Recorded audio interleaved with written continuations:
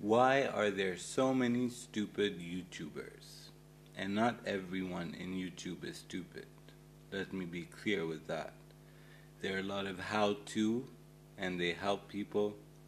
There are a lot of spiritual people. There are a lot of journalists and things of that nature. I'm talking about the teenagers or the young adults who make videos that are boring and stupid, or make reviews about a movie, or talk about their hair or what they did yesterday.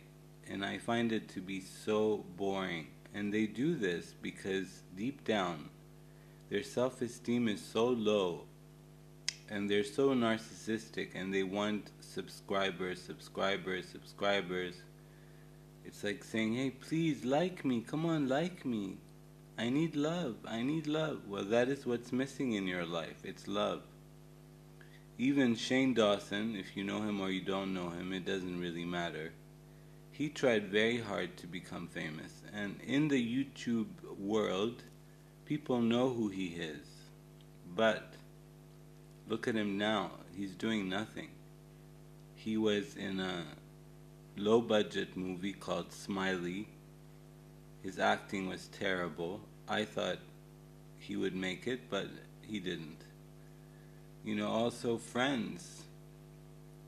If you don't have many friends and you go on YouTube and you create this channel thinking you're gonna have friends, and fame, most of all, the fame part, they really think they're gonna become famous. And such boring topics and terrible visuals. Some people are just not made for the camera, and they're just not made for it. They're not good at speaking. They don't know how to enunciate properly. They don't know how to bring about a topic the right, correct way. If they need to ameliorate their, let's say, their topics, then they need to practice. You can't just click a button, record, and that's it. We'll be back after the break.